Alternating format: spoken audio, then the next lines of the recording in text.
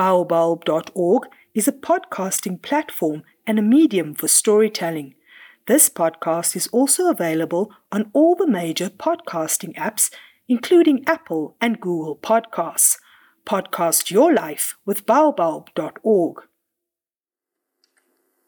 I have an interest in the church calendar, and I mentioned that the period that we are currently in is especially important in our Christian walk in life. After the 40 days of Lent, leading to the Easter resurrection of our Lord, which we celebrated last Sunday, we are now in what is known as the Great 50 Days, leading up to Pentecost. And we celebrate the giving of our Lord, of the Holy Spirit on that day. Furthermore, we will also celebrate in this period the ascension of our Lord, which occurred 40 days after his resurrection. No wonder that with these two important aspects of Christian belief, this time in our Christian calendar is known as the Great 50 Days.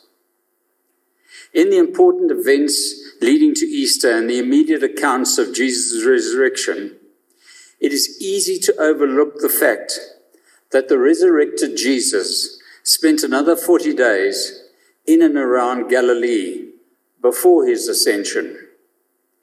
Probably because Jesus had more to say and do. We do get a clue to these actions of Jesus from the third verse in the first chapter of the book of Acts, which teaches us that Jesus appeared to them during the 40 days, speaking about the kingdom of God. It is vital for us to realize that the 50 days between Easter and Pentecost is an important foundation following the resurrection of Jesus, just as it was for the disciples in cementing our Christian faith. Jesus' message in the first 40 days after resurrection was no different than his message during his 3 years of ministry. He taught about the kingdom of God. More importantly, what his followers should do to continue to realize the kingdom of God by their actions. The angels who were present at the ascension asked an interesting question of Jesus' disciples. Why are you looking toward heaven? And it is a question worth considering today. Too often I find Christians more concerned with the aspects of their future in heaven rather than with the here and now of the kingdom of God. The breathtaking sacrifice at Calvary purchased the forgiveness of sins and the hope of heaven. But in our generation, many followers of Jesus have limited his work and message to heaven and heaven only, always talking about the hereafter. We need to remind ourselves that the gospel clearly showed that it was not only about going to heaven, which Jesus invited us as his followers to take, but to take up the yoke of fellowship and discipleship. As I said earlier, the Great 50 Days is an important pointer and a foundation to what we should be doing now in our lives to show that the events of Easter were the beginning of building up of the Christian work in our lives. It is for this reason that our meditation today centers on one vital characteristic of what should be part of our Christian lifestyle. And in this I'm drawn to Paul's letter to the Christians in Ephesus, which was our Bible reading, when the apostle reminded them of the importance of imitating God. For Paul, imitating God requires a desire and a discipline that attempts to live a life that reflects the image of God. Paul prefaces the entirety of Ephesians 5 with a personal and communal challenge that as Christians we are called to live like our Lord Jesus Christ. In this context, I recall a comment made by Edward Guest, which is a wake-up call for any Christian preacher. Guest said, "I'd rather see a sermon than hear one any day. I'd rather one would walk with me than merely show the way. The eye's a better pupil and much sharper than the ear. Fine counsel can confuse me, but examples are very clear. The lectures you deliver may be very wise and true, but I'd rather get my lesson by observing what you do." Thus, when we try to copy the ways of our Lord Jesus Christ, we are then using our time wisely. But this must be done carefully and wisely and productively. There was an author of many business management books called Stephen Covey, who wrote that the busier our lives become, the harder it is to complete everything we set out to accomplish each day. On the surface, it seems that what keeps us from being more productive is the lack of time. But Covey asserts that the problem is not our lack of time, but our lack of ability to manage it. To successfully manage time, you must set priorities and distinguish which tasks are important and must be addressed immediately, and which tasks can wait. I once wrote a series of articles for The Encourager, a magazine that we used to publish in St. Barnabas United Church, on how many lessons of the best business management practices first appeared in the Bible. Just so this contemporary view of Stephen Covey about time management, we find some 2,000 years before that Paul had already warned the Ephesian Christians on the danger of wasting God's gift of time. So I invite you to use this morning's reflection to ponder what Paul was saying to the young church in Ephesus about their time management, and see what we can gain to ensure that we use fully and properly the gift of time given to each one of us by God. Firstly, Paul contends living obediently under God requires walking very carefully. Most children, as they grow, love to imitate a parent. They pretend to be like daddy and mommy. They watch them work around the house and try to copy their actions. The girl's usually attentive to what mom is doing in the kitchen. The boy's typically about what dad is doing in the garden or workshop. If mom is cooking, the daughter loves to play with her own toy pots. If dad is a shovel, then the son would begin by finding a similar toy implement for shoveling and copy dad digging away. Young children oftentimes watch their parents' every move and try to be like the parent. Likewise, the Apostle Paul reminds his Ephesian audience of the importance of imitating God. As followers of Christ, Paul reminds us that the stakes are high in our following. Paul also warns that the world often offers a path of foolishness that is counter to the life dedicated to imitating Christ. In daring to follow Christ, we declare, as Paul urged the young church in Ephesus to do, then we are leaving the foolishness of the old life behind. That means that our living from that point on is a living that demands and has demands placed upon it. And one of the demands is not wasting our time. Paul's words are a haunting reminder for those of us who waste and whittle away God's gift of time. As wise persons, Paul says it is imperative that we do not invest in the meaningless and foolishness that surrounds us. I was reminded of this in a recent conversation of a friend who lost a spouse last year due to COVID. He said to me, "I don't worry anymore about the pocket change." His meaning was clear.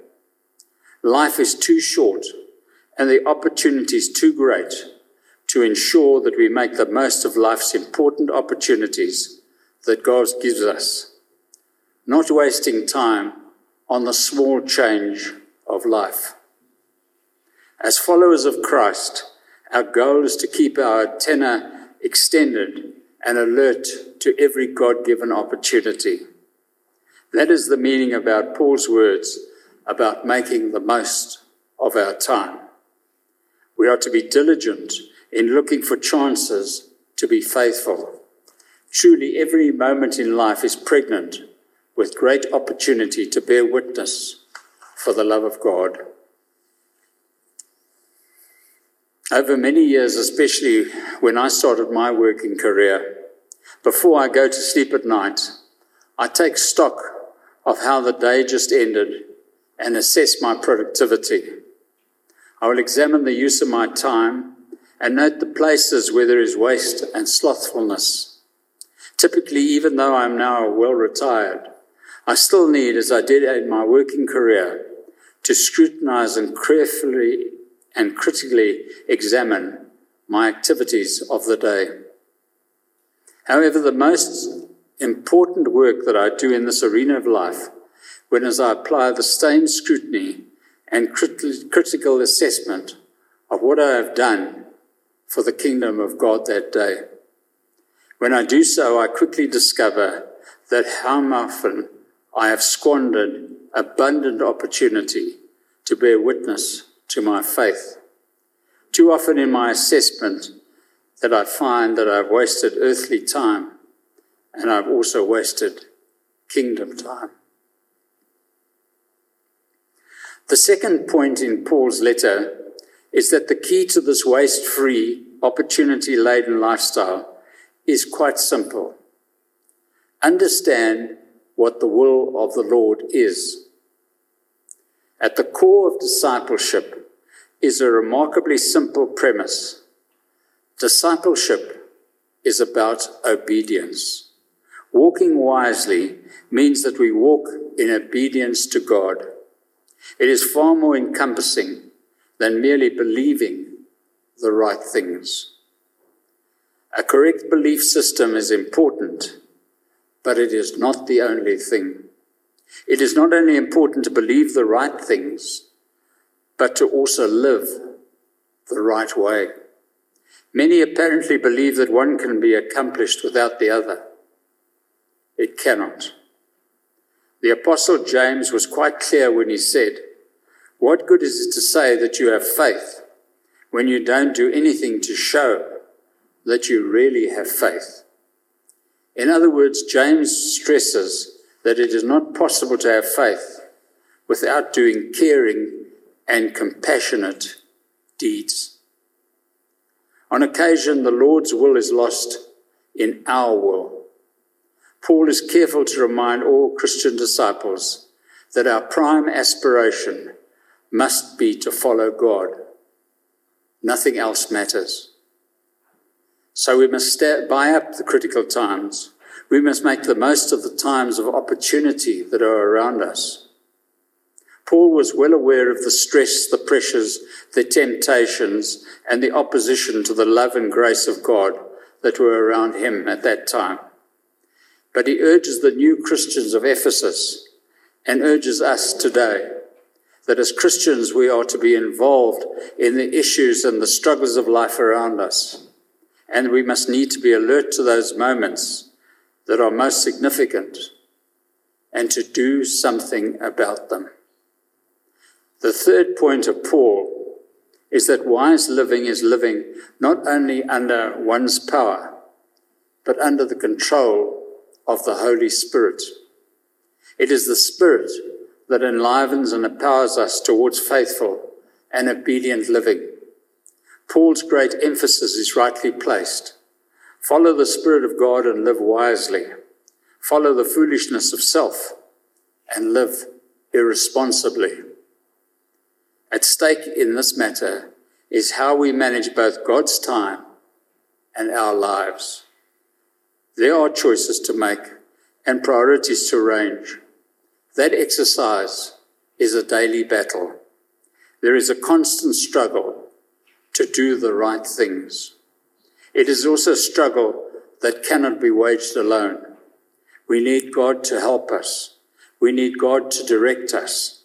It is God's Spirit that enables us to make appropriate value judgments in life.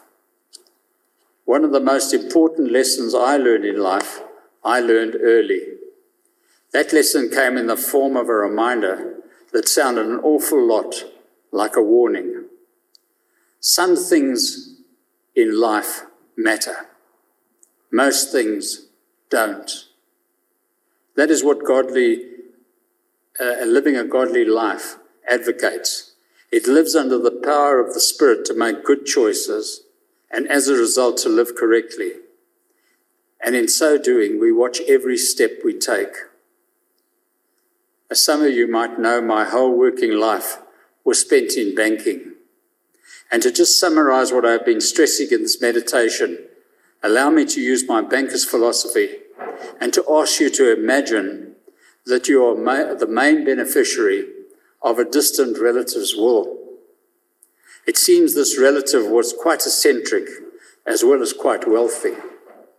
A great deal of money is left for you to spend, but there are certain rules. Every day for the next year, your bank account is going to be credited with 86,400 rand. If you spend any of this money, you must produce bills showing why money was withdrawn from your account. One thing that is forbidden is that you cannot save any of the money in another account. And at the end of each banking day, whatever you do not spend will be removed from your account forever. And the next day you will start with a fresh 86,400 rand. And that's a great request, isn't it? It might be strange, but it is nevertheless like winning the lottery. I'm sure that you and I would find some creative things to do with this seemingly endless supply, daily money. But let us return to the reality of life. God is that unconditional giver. Every day, God gives us 86,400 seconds to make the best use of our living. Every day, God writes off as lost whatever portion of this time we have not used well or wasted. In the bank of time, there are no balances and no overdrafts. Every day, a new account is open for us. Each night, what remains is written off, lost, and gone forever. What God is looking for, and what Paul was urging, is that every day, 86,400 seconds must be invested wisely in what will hold their value from day to day, quarter to quarter, year to year, and beyond. Lasting values need to be found. Values such as justice, compassion, forgiveness, and love. Jesus told us a parable about 5 wise virgins and 5 foolish ones. The 5 foolish virgins squandered their time. The 5 wise virgins made the best use of every moment. The wise virgins entered into the banquet of the Master's love. The foolish virgins were too busy wasting time to be ready for the Master's return. How much time do you and I have left? We really don't know. Who could have predicted a couple of years ago that this dreaded COVID would in 2020 become the scourge of the earth, which has remained with us ever since then? Who would have predicted in 2019 that the world would see that by last Thursday, over 2.8 million people would have died worldwide as a result of this pandemic?